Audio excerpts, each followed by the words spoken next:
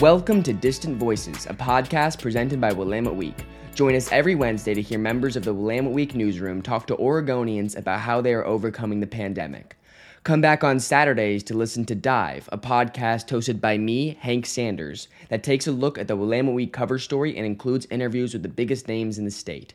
You can enjoy more episodes of these podcasts on this channel and learn more about our work at wweek.com. Enjoy this episode of Distant Voices.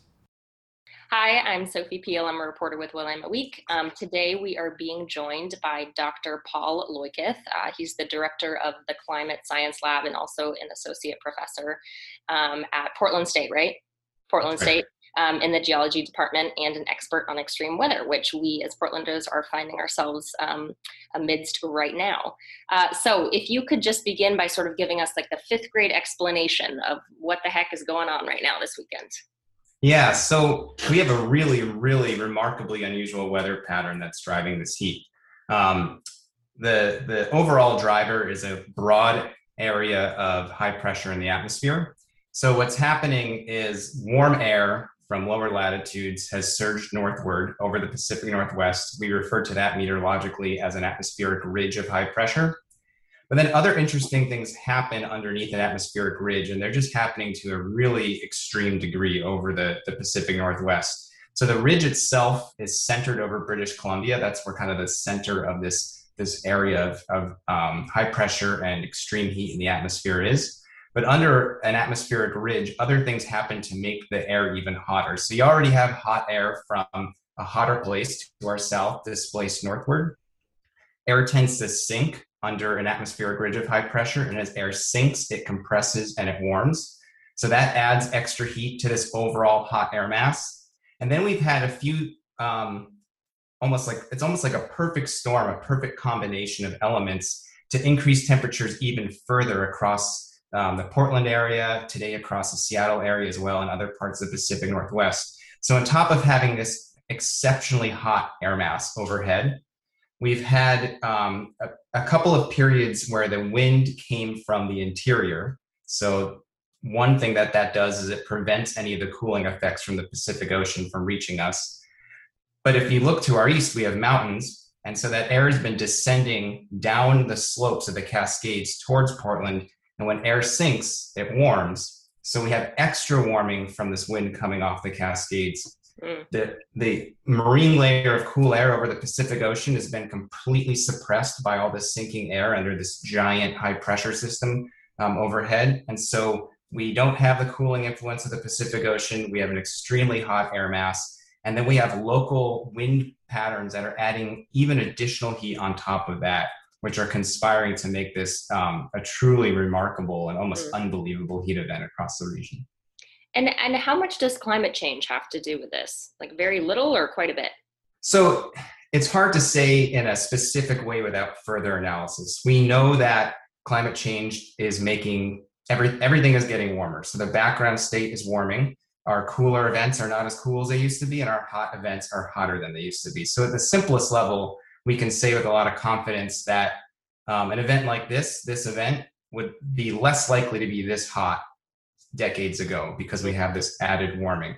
The question of what is the contribution of climate change to the overall magnitude of the event or the occurrence of the event is something that can be answered through some new research techniques.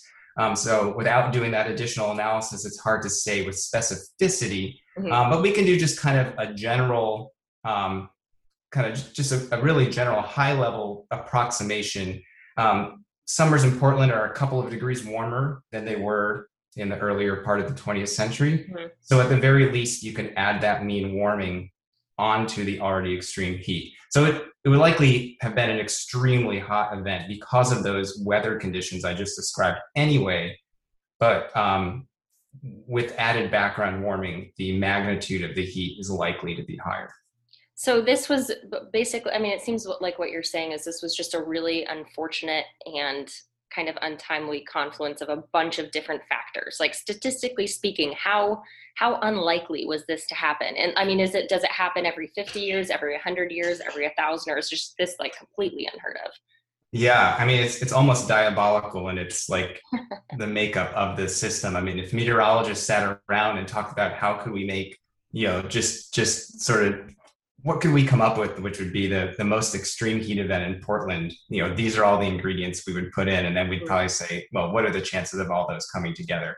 So it's extremely unlikely. There have been other really extreme heat events in Portland. Portland is prone to really bad heat waves. And we've seen them in the past, not to this magnitude, at least in the recorded history, which goes back into the 1800s. But in the late 1800s, there's a heat wave across Oregon that was really, really extreme. In 1981, Portland hit 107. Portland's hit 107 a couple times before that as well. There was an event in late July in 1965 that had some similar characteristics to this one, but still didn't reach the magnitude of extreme heat that we've experienced with this particular event. So, actually, I should mention 2009 was another year with really extreme heat, and the most severe aspect of that was to our north. So these do occur. There's not really a regular occurrence, but if you average it out, it's years to decades that we see a really, really bad heat event like this. When you look at the historical record, weather's very variable. And if you have a long enough time record, it's kind of amazing what weather's capable of producing. And so if we went back hundreds of years, maybe we'd see something else that we don't have in the recorded record. So it's hard to say exactly if there is an analog for this in the historical past. But this level of severity, this level of persistence, and all of these ingredients coming together really is, pretty unprecedented in our record of observation over the Pacific Northwest. Although, again, there are other historical extreme events that were pretty remarkable themselves, but this just kind of pushes those aside with the magnitude. Yeah.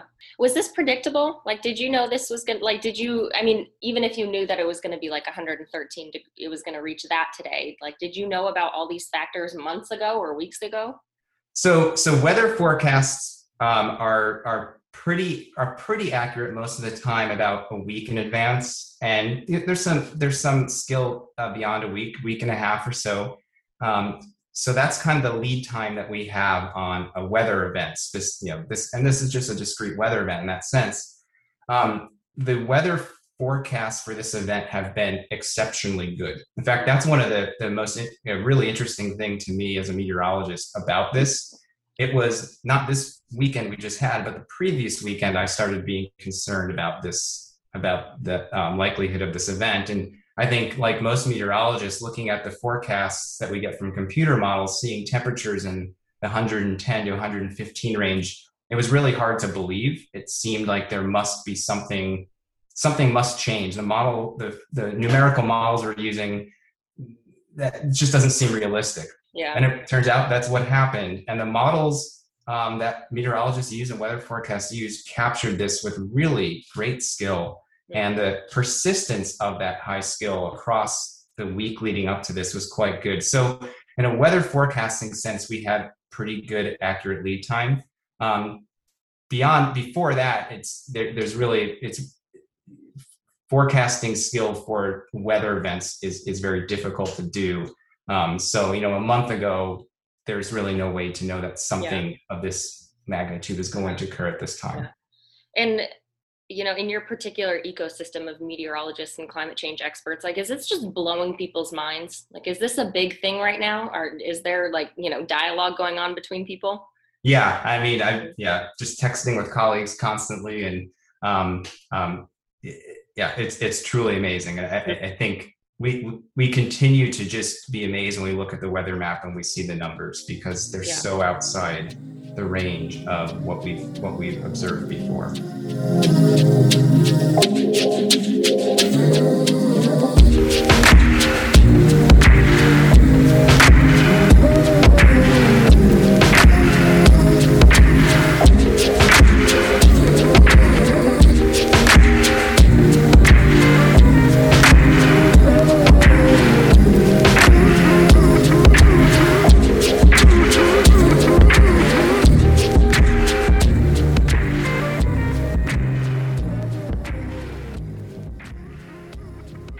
Hey folks, I hope you enjoyed that first interview. This second interview on Distant Voices is between Willamette Week reporter Mary O'Hara, and this was done back in 2013. And this interview is with John McAfee. John McAfee has been in the news a lot recently because he recently died in a Spanish prison. It was declared a suicide, or at least all signs point to it being a suicide. And he is a millionaire who made a fortune off of a antivirus software company that he started early on. And he spent time in prison for tax evasion, and he's been in the limelight a lot. Very interesting career. This interview doesn't have like the best audio quality or anything like that, but we thought that it would be something that you really wanted to listen to, because when we posted this on YouTube as a refresher on our interview with John McAfee back in the day, it got a lot of play, and people really listened to it on YouTube and Distant Voices online. So we thought that it would interest you to hear it on this platform as well. So please enjoy this interview. Thank you so much for listening, and we'll see you on Saturday. What you're doing in Portland. How long have you been here, first of all? 4 days. 4 days. And you're going to be here for 18 months. Right. Okay. I like the weather. I don't like the sun. The sun bothers me. You know, that was my question. I mean, here you were in this tropical place for years. Why Portland? This is perfect. I've had enough sun for a while. I had 5 years of everyday sunny. Mm-hmm. And so there's time for a complete extreme shift. Rain is good. It cleans the streets. It makes for an ambiance a little bit darker. I'm in a darker mood these days than normal. I don't know why. So this is perfect. In Colorado. What made you decide to come to Portland? Chad and the Chad graphic was novel? here. It was a good enough reason. Basically, when I was in prison in Guatemala, we were on the phone, and I said, the thing I would like more than anything right now is to have a cup of coffee with you. So I came here to get that cup of coffee.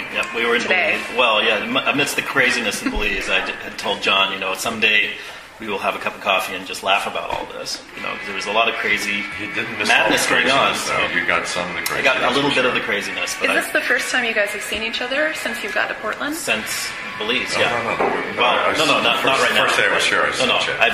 Okay. He's been here a couple days. So. Great. Yeah. So you're looking for a place. You've looked at a couple of condos, houses. The condos are too small. I haven't looked at any houses. I'm looking at one tomorrow up on Montgomery Street, a 6-bedroom place. And what are you going to do in Portland with your time? I have no clue. I don't make plans. There's definitely more strip clubs here than any other city in the U.S. Believe it or not, the strip club I was in yesterday was the first strip club I've been in 30 years. Mm-hmm. That was Mary's club? That was just for a fun shoot, an idea. So it was their idea. It was not for the purpose of let's go to a strip club. It was just for let's go take a fun picture. Can you tell me how you ended up at Mary's of all places? They chose it. They chose it. I ran down the street. The Sunday London Times, the largest newspaper in England. Mm-hmm. They were interviewing you yesterday. Now, let me tell you what's happening. So, the press has consistently been very skeptical. Mm-hmm. I do that. But what I do is I choose my press carefully. Mm-hmm. I let the press do what they want. I refuse to talk to the ones I don't want to talk to until later. And then, meanwhile, I've been talking to 3 people: the Vice magazine, Dateline, and the Times of London. And the Willamette Week. Pardon? Yeah, but I'm not going to tell you anything. Willamette Week. Oh, great. There's a difference. Thanks. So now, because I have talked to other press, but I just tell them things which make them go, "He's a madman. This is all bogus." Well, we think Portland is important. We think you moving to Portland is important. Saying what I said. I don't mean not important story. You have an important story, but nothing important about my plans. So now, and I'm divulging this to you only because it's coming out Sunday. So.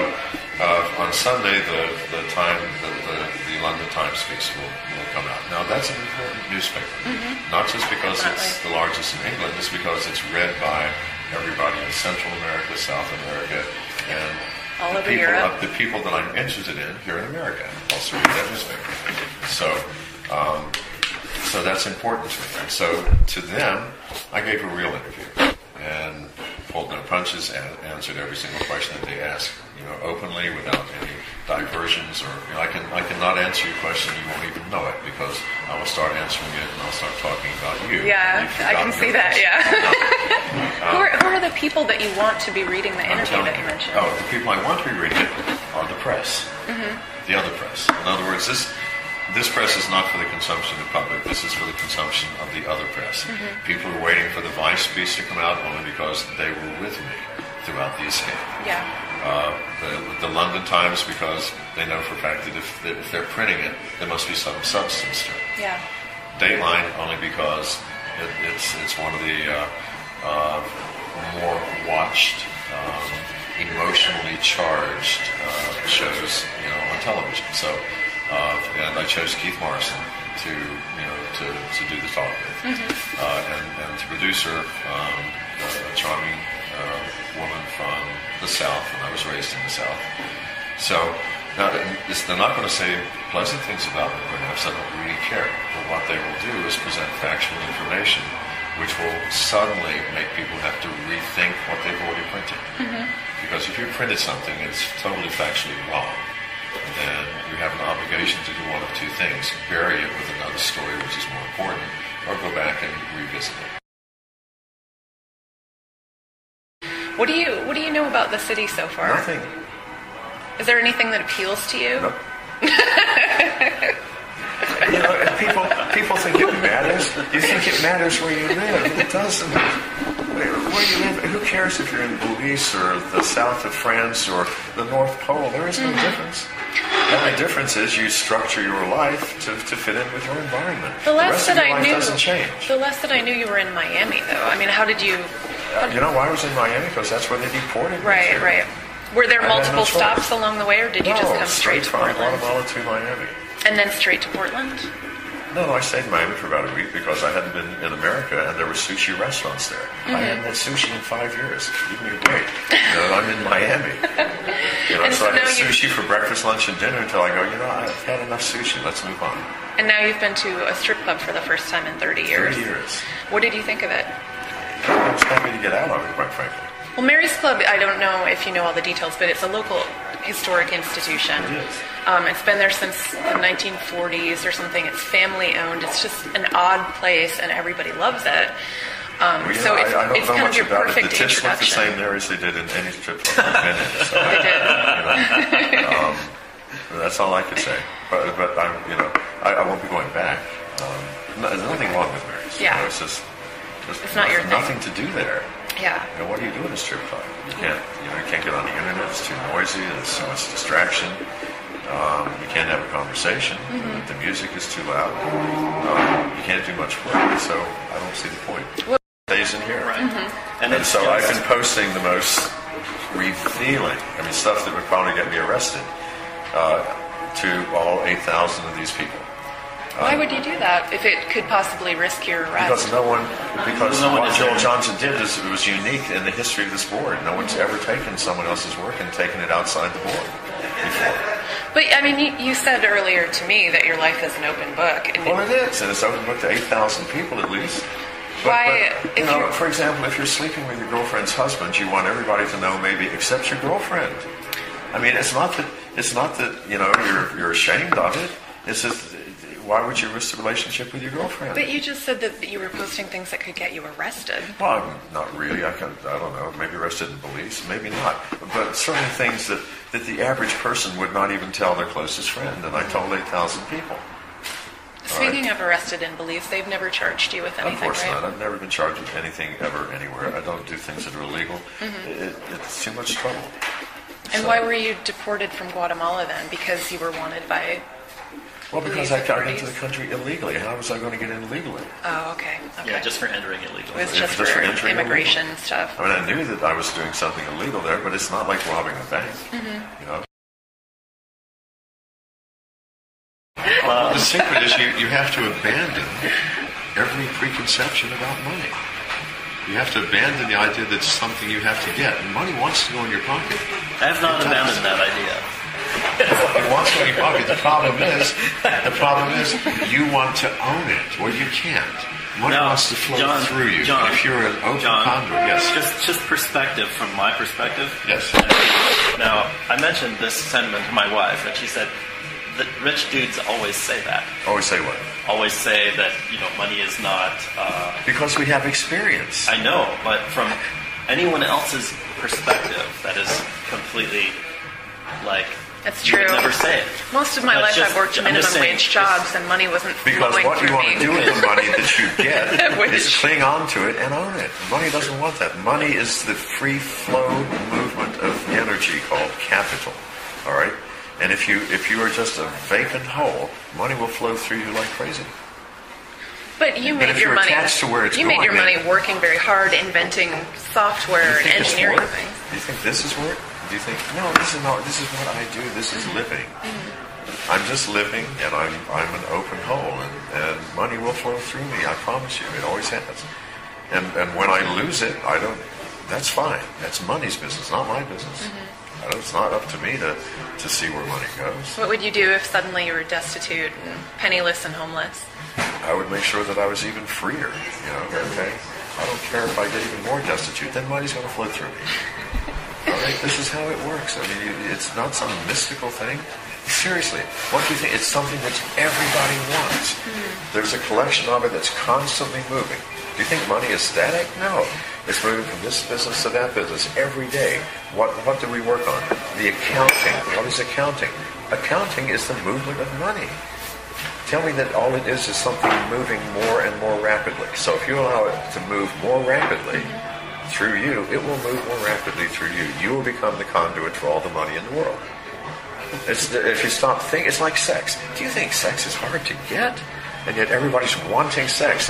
They look at ads in the back of your paper. What nonsense? What nonsense? Everybody here wants to get laid. Right? It depends on the person. No, it doesn't depend on the person. How disgustingly ugly they might be. Well, then that's the problem with your judgment, okay? I have found that the more ugly the woman, the better the sex. And so this is the truth. I'm sorry, but it's absolutely true. And so, no, really, the best sex in the world is the librarian who hasn't had a date in 10 years, but has read all the love books and all the books on the how-to, and they're just waiting for someone to recognize them as this luscious, sensual being. Well, if you do, you're in for a weekend of your life.